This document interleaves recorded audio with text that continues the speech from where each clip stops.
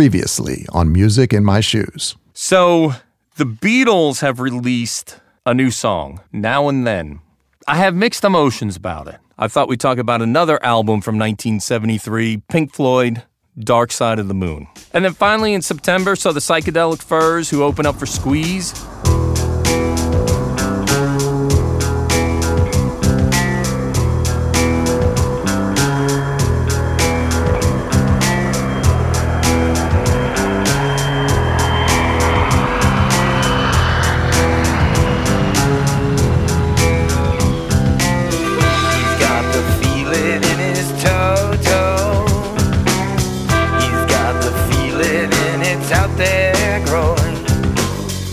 Hey everybody, this is Jim Boge, and you're listening to Music in My Shoes. As always, I'm thrilled to be here with you, with the sound of Vic Thrill, kicking off Episode 7. Let's learn something new, or remember something old. So in Episode 5, we spoke about Pink Floyd, Dark Side of the Moon. I've received multiple emails, texts, messages, all different ways people reaching out to me. And you can reach out to us at musicinmyshoes@gmail.com. Again, that's musicinmyshoes@gmail.com. But getting back to what I was saying, Pink Floyd, Dark Side of the Moon, people are asking, is that your favorite Pink Floyd album? Well, it's kind of tricky. Yes, it's my favorite Pink Floyd album, but I don't listen to it very often. And the reason being is I really feel you need to listen to it from beginning to end to really get the most out of it. So, what do I listen to when I listen to Pink Floyd? Well, actually, 40 years ago, they released an album, The Final Cut. Came out in 1983, last album that they did together with the original members, and that is actually the most played Pink Floyd album on my phone. So some of the songs that are on that, because I think I've only heard one song on the radio since 1983. You never hear them, but Not Now, John, Possible Past, Fletcher Memorial Home, Two Suns in the Sunset, and I know everybody is saying, I have never heard those songs ever. Including me. Well, I believe it. But it actually is the one album of Pink Floyd I listen to the most. I listen to it more than The Wall. I listen to it now more than I listen to Dark Side. When I was younger, had the time to listen to Dark Side a lot, from beginning to end. Just don't have that kind of time now. So now it's really been The Final Cut. The Final Cut, though, is kind of like a Roger Waters solo album. If you listen to it, I think there's only one song that David Gilmour sings, which is Not Now, John. And when you start to listen to the first couple of Roger Waters solo albums, this really makes sense that this is the precursor to all of that. So I just wanted to put that out there. Since so many people have reached out, I was thinking maybe a few more of you had the same question. We talked about the Beatles' Now and Then single on Episode 3. We gave our opinions on this new Beatles song. Now, first, let me say this. The Beatles are my favorite band, and I don't think that listening to the show that's come across at all. We've talked about a lot of different bands, a lot of different shows, a lot of different everything, but in all honesty, the Beatles really, truly are my favorite, and they're the ones why I got this love of music. I just have to say I was expecting something closer to Free as a Bird from 95 or Real Love from 96. All three of those songs came from the cassettes that Yoko Ono had given to the Beatles. We talked about that, in Episode 3. But I wanted to kind of just say, I just expect a little bit more closer to that. So after Episode 3, I did not listen to the song again until about a week ago. And when I listened to it, I just was like, all right, let me just give it another try. Let me see what I think. Let me go into it a little bit more open-minded than how I was previously. And I eased up a bit on my thoughts, And I do really like the chorus. Let me put it out there. And I did mention that last time that we talked about it. You could really hear Ringo in the chorus. You could hear Paul. I really like it. I think that's very Beatlesque, the chorus. All right. Part of the harmony later in the song, as I was thinking about it, it's reminiscent of the Sun King from 1969's Abbey Road. So I was enjoying that, and I think I kind of missed that, the first few times that I listened to it. I still wish George did the slide guitar on the song. He didn't. Paul McCartney did the best he could to imitate how George would have done it. Mm-hmm. I still wish that it was George, but it never progressed to that point as they tried to record it, and due to the technology at the time, it just didn't work. And I've read in multiple publications that basically George thought the song was rubbish. So it never got to that point where George was going to do any sort of solo. So looking back at now and then and looking forward to then and now, I like it better. I think I just expected something. That's not what it was. But like a lot of music, I give it time. I re-listen to it. I mean, not everything is the way you think it's going to be. That's not how life is. It's not that way in music either. Everybody has to change and do different things, because if we heard the same Beatles song, She Loves You, and they just changed it to He Loves You, and they changed it to Your Mom Loves You, you wouldn't like them, would you, Jimmy? That's the upcoming Beatles outtake, Your Mom Loves You. Maybe... Yeah. There you go. Yeah. You know what? Think about it. Your mom's, saying, hey, take the garbage out, put stuff in the dishwasher, clean your room, and you're going, yeah. So right. I like that. I like that. That's pretty good.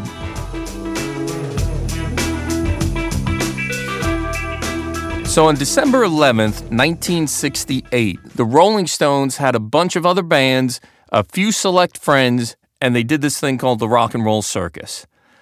Included was Jethro Tull, The Who, the Dirty Mac, Taj Mahal, and of course the Rolling Stones. So when I was growing up, I read a book probably about 1981. It was a paperback book about the Rolling Stones, and back in the day, a band would go on tour and they release a paperback book so that they could take some more money from you. And in this book about the Rolling Stones, it talked about the Rock and Roll Circus. And I had never heard of it before. I've never seen an album by that. I've never heard of any film by that. But it turns out they filmed it, they recorded it, but they never released it. And it didn't actually come out until 1996. So when it came out, I got the DVD, immediately watched it that night, and everything that I had hoped it would be after all these years of waiting for it, it really was. So Jethro Tull, believe it or not, the guitarist at the time, and it was only for like 2 or 3 weeks, was Tony Iommi, who ended up being in Black Sabbath, who we talked about in episode 6 of Music in My Shoes.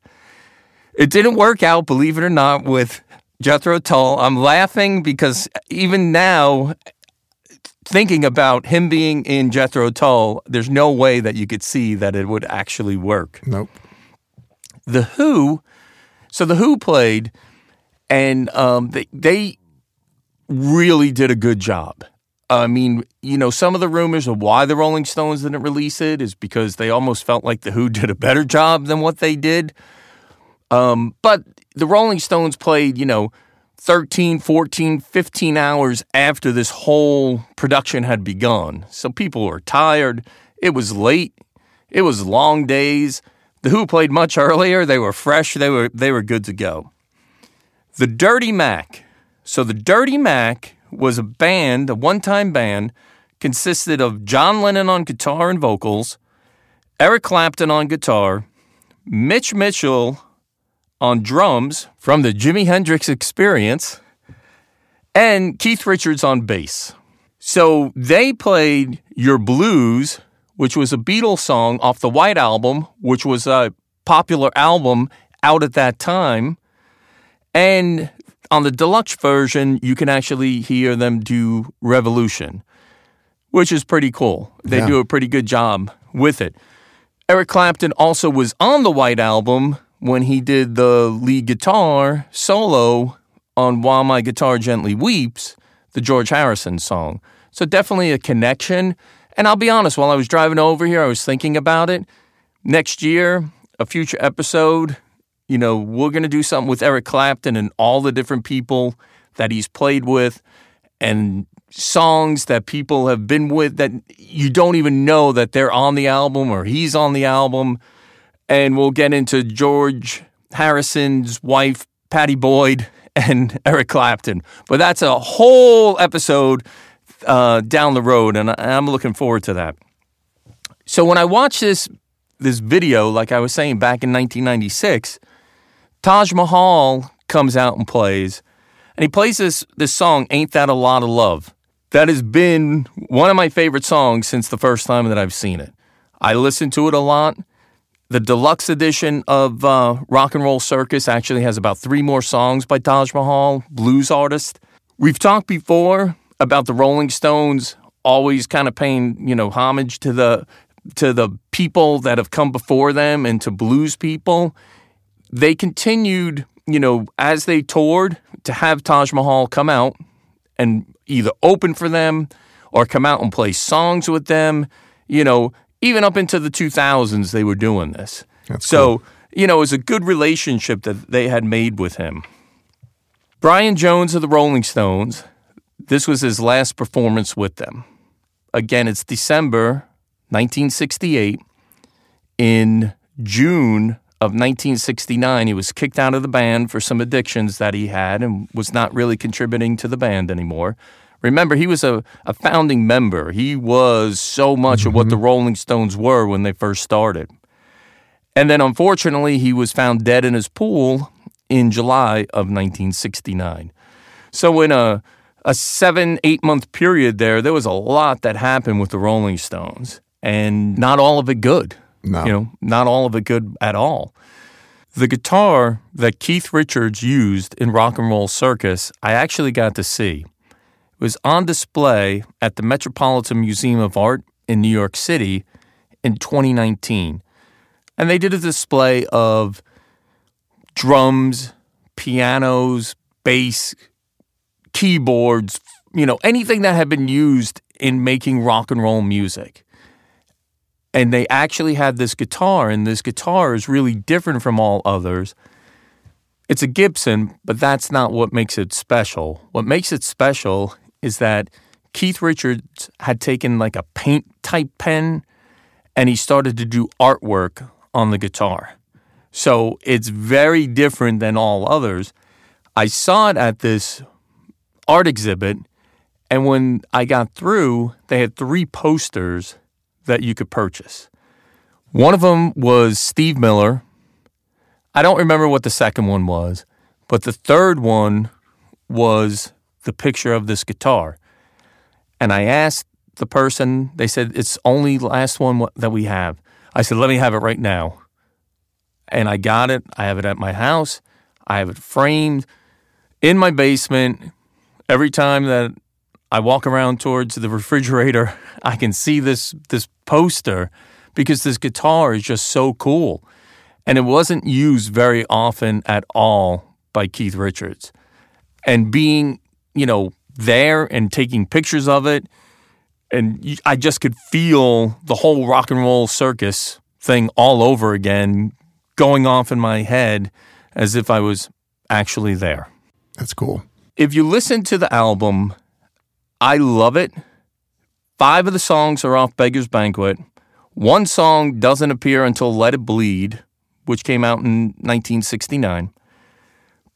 And that 1 song is You Can't Always Get What You Want. All right? So they waited to the next album before they actually released it. But it's got Jumpin' Jack Flash, Parachute Woman, No Expectations, You Can't Always Get What You Want, Sympathy for the Devil, and Salt of the Earth. To me, are 6 great songs that the Rolling Stones do. What I really like about this, You Can't Always Get What You Want, it's their first live performance. It's really raw. It's a bit edgier than the studio version. And the studio version's kind of more refined. Love the song, but I really love the way that they do it here. You know, it's not all pretty. There's no choir, choruses, nothing. It's just them. And it's really, really good. Love listening to it. The whole album it's funny because they didn't release it. It's really good. It's not perfect. You can hear where there's some mistakes or maybe they weren't at their best at certain times. But I really like it. It's almost got that kind of like when bands used to do like the John Peel sessions and they'd play live in studio for the BBC. Right. It's just so good. I don't know why they waited till 1996, but they did. And here's the funny part. The funny part is that they go to edit it and they only can find part of the film. And then somehow they start talking to someone from The Who, and they've got part of it in their vaults. Like, how did that happen? How is that possible? But it did. Weird things happened in 1969. Yes. What ends up happening is that they get it all together and they release it, and it's a great piece of history, something that I really enjoy immensely. I really do. It's one of those things that it comes out and it meets all the expectations of what you had set your mind to and came out in 1996. It's 2023 and I was listening to it on the way over here. It's something that I listen to a lot.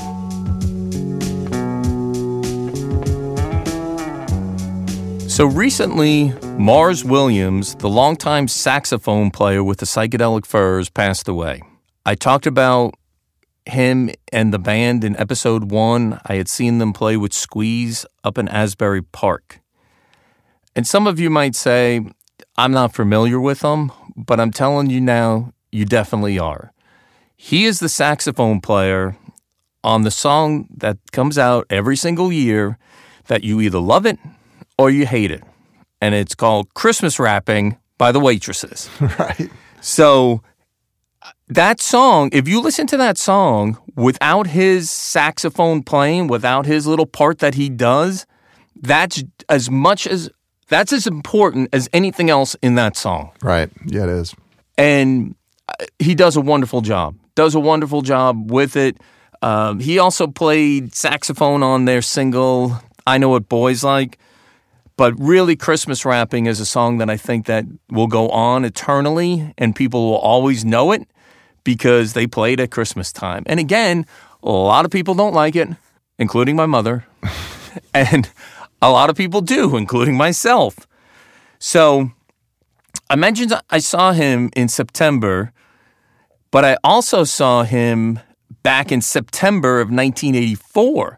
He actually was playing with Billy Idol. I saw Billy Idol on the last show of the 84 tour at the Nassau Coliseum, and he played saxophone on the song Love Calling, which was strange because he played saxophone on the Rebel Yell album on the song Catch My Fall. But yet, here he was playing it on a totally different song. So I thought that maybe we could revisit Billy Idol, Rebel Yell, because it actually came out 40 years ago, November 10th, 1983. Oh, yeah. Okay. And I thought that'd be a great segue, going from Mars Williams right into it. So Rebel Yell, back in 83, it's another one of those albums that there was always it seemed like the album went on forever. And what I mean by that is it comes out in November 83, but in the spring of 84, it's still playing. And it's still playing in the fall of 84. You couldn't get away from it. I mean, I was on spring break in the spring of 1987, and it was in heavy rotation. There you go. I mean, that's the kind of album that it was. Some of the songs, Rebel Yell, Eyes Without a Face, Blue Highway, Flesh for Fantasy, Catch My Fall, Do Not Stand in the Shadows. So Catch My Fall, again, we were just talking about Mars Williams. That's another one of those songs. I don't think the song is what it is without Mars playing on it. Really, really good song. Rebel Yell, it just seemed like every time people would start singing that, everyone would pick like their fist up and, do that Billy Idol fist pump thing in the air. Yeah. Again, it was on all the time. I mean, you couldn't get away from it. And it's become his signature song too. I think, that defines kind of Billy Idol to me, is that tune. I would agree with you on that, Originally, before that, on his first solo album, when he did Dancing with Myself, I think that was like, oh, this is a Billy Idol thing. And then all of a sudden, Rebel Yell comes out, and it's like, that's the song. And here all these years later. White Wedding too, but something about Rebel Yell, it kind of makes the hairs on the back of your neck stand up. It's just Billy doing what he does. And Billy is still touring. I mean, he has a full load of shows that he's going to be doing in 2024. He still sounds pretty good. Not everyone does, but he does. He does, yeah.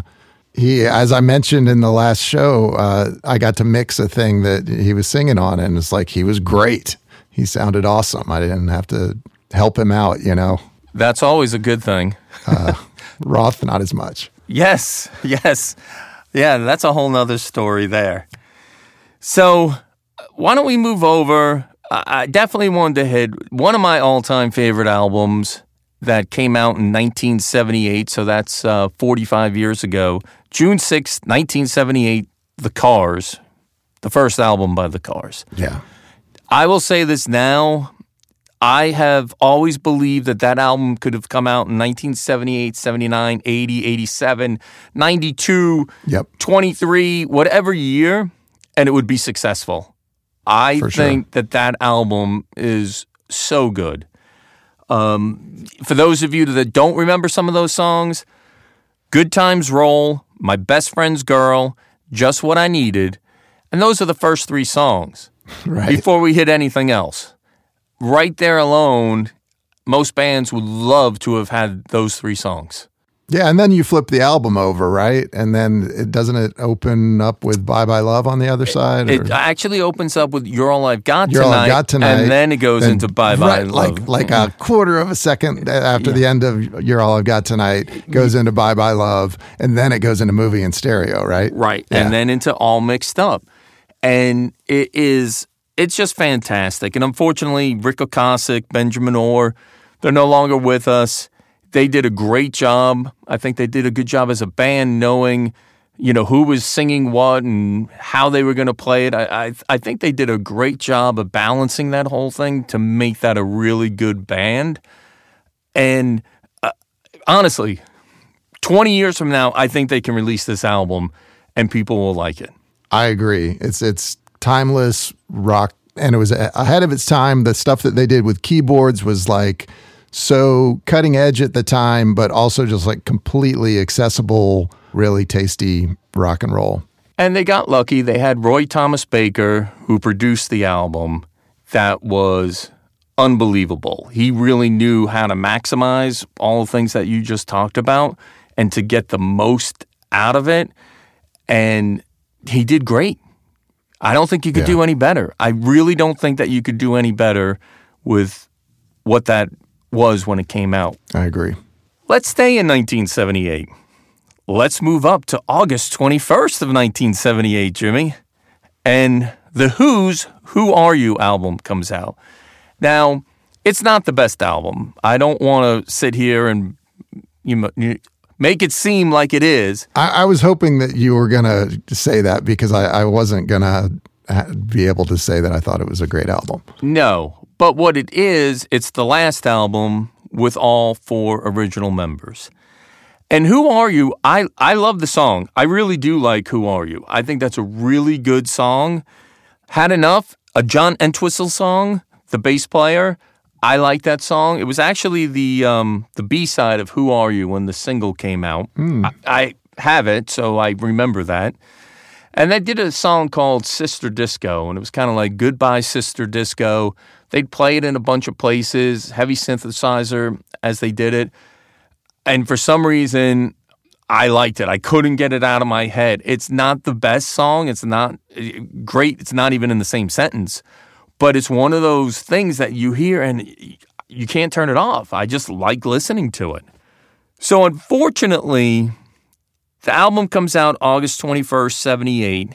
In September of 78, Keith Moon, who was the drummer, him and his girlfriend go to the preview of the movie The Buddy Holly Story.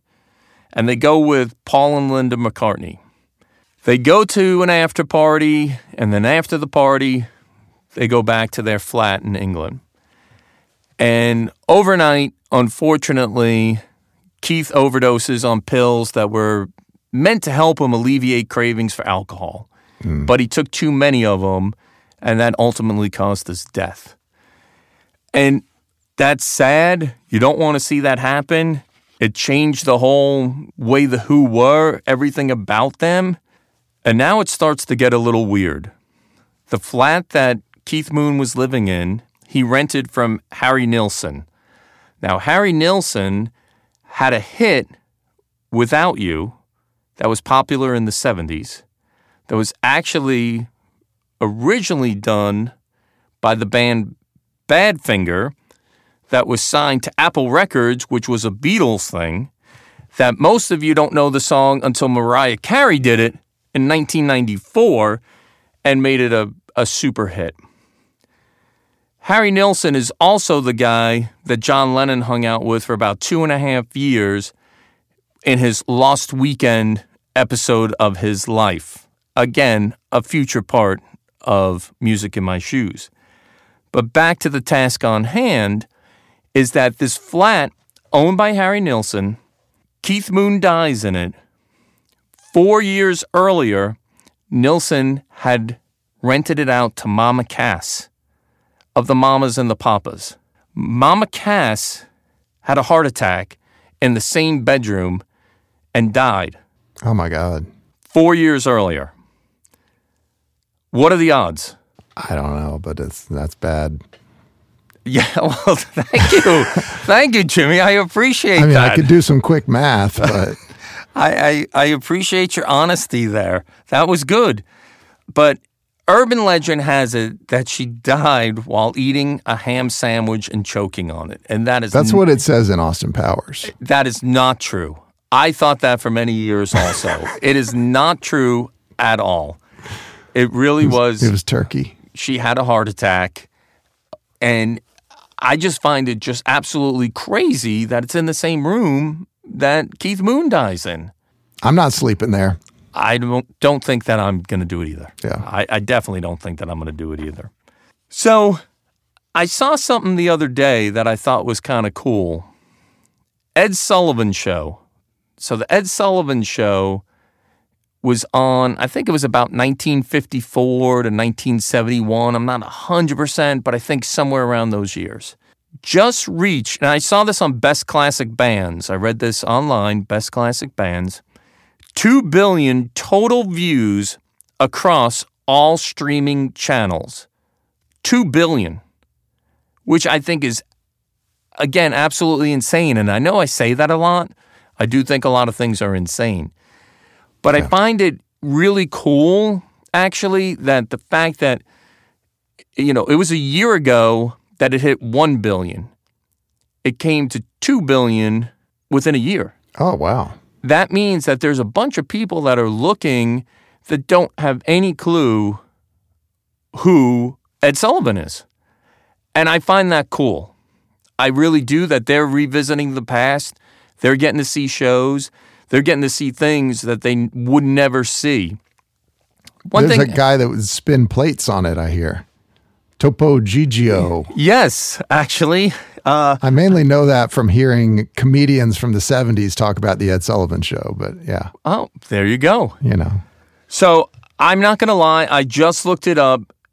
Every Sunday night on CBS from 1948 to 1971 was the Ed Sullivan Show.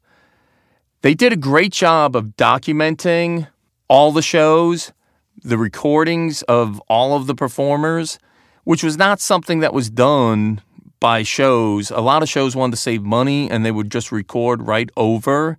That's not what Ed Sullivan did. And there's a lot of bands now that they'll release a single of a song from back in the day, and they're releasing the live version that they did on the Ed Sullivan Show. So many people know the Ed Sullivan Show is where the Beatles had their first performance here when they came over to America. But there's a ton of bands that were on there. You know, most people in America got their first fix of country music or R&B or blues or rock or whatever it was through the Ed Sullivan Show. So what I think is really interesting, the most watched clip is I Want You Back by the Jackson 5, 75 million streams. Followed by Elvis Presley's Hound Dog, 62 million. Don't Be Cruel by Elvis at 54 million. Ike and Tina Turner's Proud Mary at 48 million. And then the Temptations and Supremes medley, Get Ready, Stop in the Name of Love, My Guy, 38 million. And last but not least, Neil Diamond's Sweet Caroline at 48 million streams. That's really cool. Where the Beatles, were they in that list? They're not on the list. Yeah. You know? That's amazing. But that's what really intrigues me about this whole thing, is so many people really are getting to see and learn about music from back in the day that they wouldn't any other way. And they're getting to see it when they're really performing it. And they're getting, you know, Ed Sullivan, when he's saying really big show and all of that's pretty cool. So, and there was no lip syncing. I mean, it was a real live performance. Yes. So you had to be good. Mm-hmm. You know, you had to be good. Well, Jimmy, this is the end of episode 7. And I'd like to thank you, Jimmy Guthrie, who is not just the show producer, but the owner of Arcade 160 Studios here in Atlanta, Georgia. And I'd like to thank Vic Thrill for our podcast music. And if I didn't say it enough, you can contact us at musicinmyshoes@gmail.com. Until next time, this is Jim Boge, and I hope you learned something new or remembered something old. Take care.